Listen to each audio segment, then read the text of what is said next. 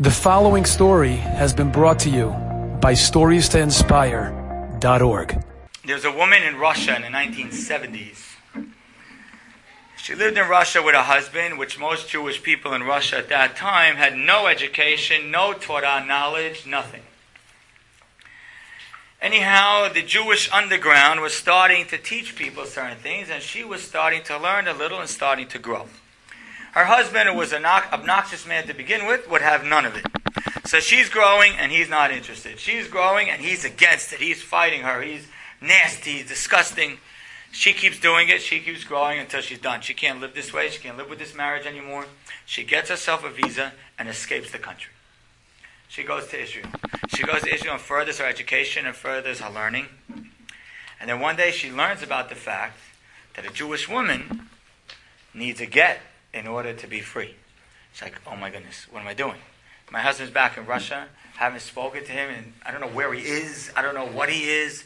I'm as stuck as can possibly be. So she went and she searched out this rabbi. His name was Rabbi Yitzchak Silber. Rabbi Yitzchak Silber was a rabbi in Russia in the 60s and 70s. And he had tried to teach Torah, and he was kicked out of he had left the country, and the government was really after him.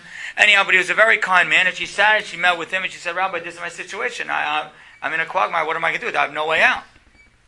The rabbi says, don't worry about it. I'm going to go to Russia, and I'm going to get you your get. What? That's what I'm going to do. His colleagues were like, Rabbi, that doesn't even make any sense. You have no idea where he is. You have no idea. What are you going to do? You know who he is, but you have no idea where he is. How are you going to possibly? He says, I'm going to do the right thing.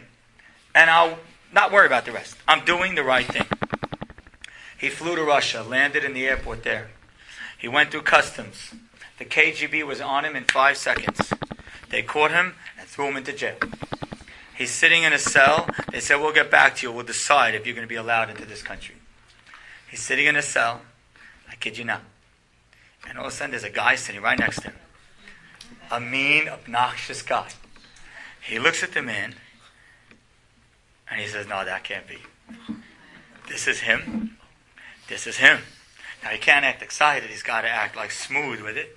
So he starts befriending the guy and talking. And next thing you know, he slowly but surely gets the man to be willing to give a get. He doesn't even know if the man was ever against it, really. He gets the man to give a get, and he signs off to give the get. The officers come in a few hours later, say, Rabbi, the government decided you are not allowed in this country. You are going right back home. It's like, oh, you can't be serious. No. Gets on a plane, goes back home, and gives the woman a get. Enjoyed this story? Come again. Bring a friend. StoriesToInspire.org